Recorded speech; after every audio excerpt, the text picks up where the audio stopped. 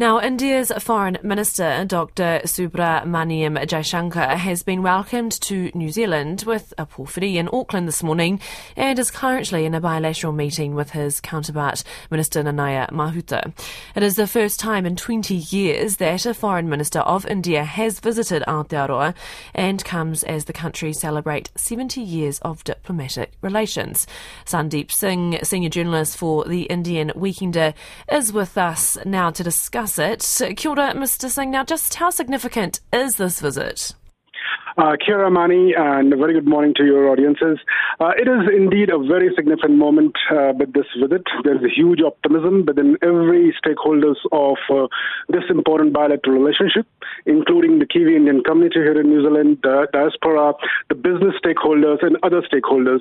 This meeting, this visit was long due, and it has been strongly felt that our relationship has been sitting on an inertia with lack of momentum, with a lot of likeness and fondness for each other, but it has been lacking in terms of a strong engine or a driver which can drive this relationship forward. So it has been expected and demanded that probably some top-level political visits to two-way is deeply required, quickly required to move this relationship forward. So in that sense, this is definitely a very, very optimistic moment, and let's see how it unfolds further. In terms of moving it forward, what are the things that are top of mind that need to be worked on with New Zealand's relationship with India?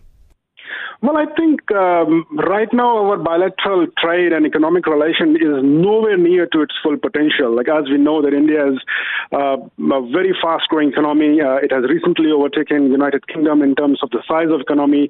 India is inking too many FTAs and trade deals with the rest of the world and other economic powerhouses, and New Zealand is being left behind.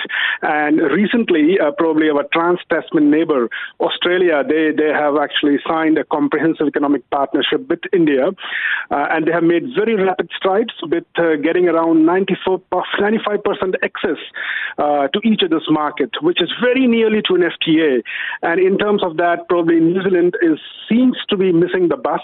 We are already seeing in the last few months that there is a lot of shift of trade that previously used to happen from New Zealand to India that is now being shifting to Australia. So we are missing out in that sense, and that is the key area where both countries should be working hard to make it happen again. Oh, kia ora for your time today. That is senior journalist for The Indian Weekender, Sandeep Singh.